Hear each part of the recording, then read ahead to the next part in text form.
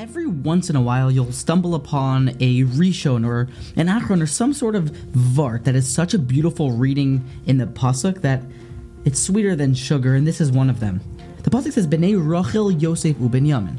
So, we're listing all of the different 12 tribes and who their mother is, and Rachel had Yosef and Binyamin.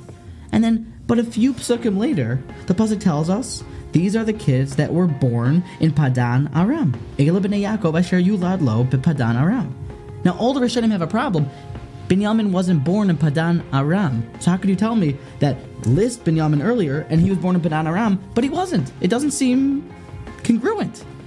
And Evan Ezra says it's referring to most of the children. You go after the Roiv, but the Chizkuni points out something unbelievable.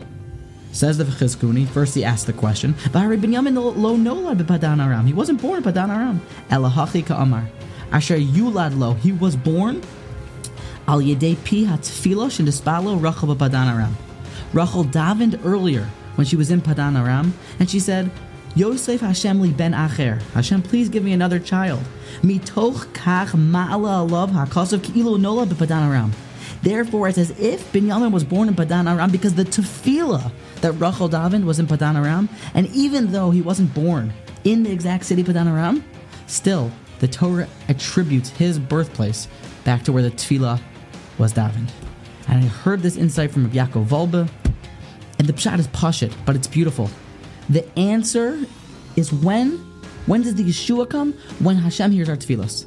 Later on, when it only manifests, and even months later. But Hashem views the Yeshua, the Torah views the Yeshua back to when the tefillah was had. We don't even know what tefillos have been answered, that the Yeshua is just waiting to come. But a vart like this, a pshat in a pasuk like this, should inspire us to look forward to when that Yeshua comes because Hashem's already heard our tefillos.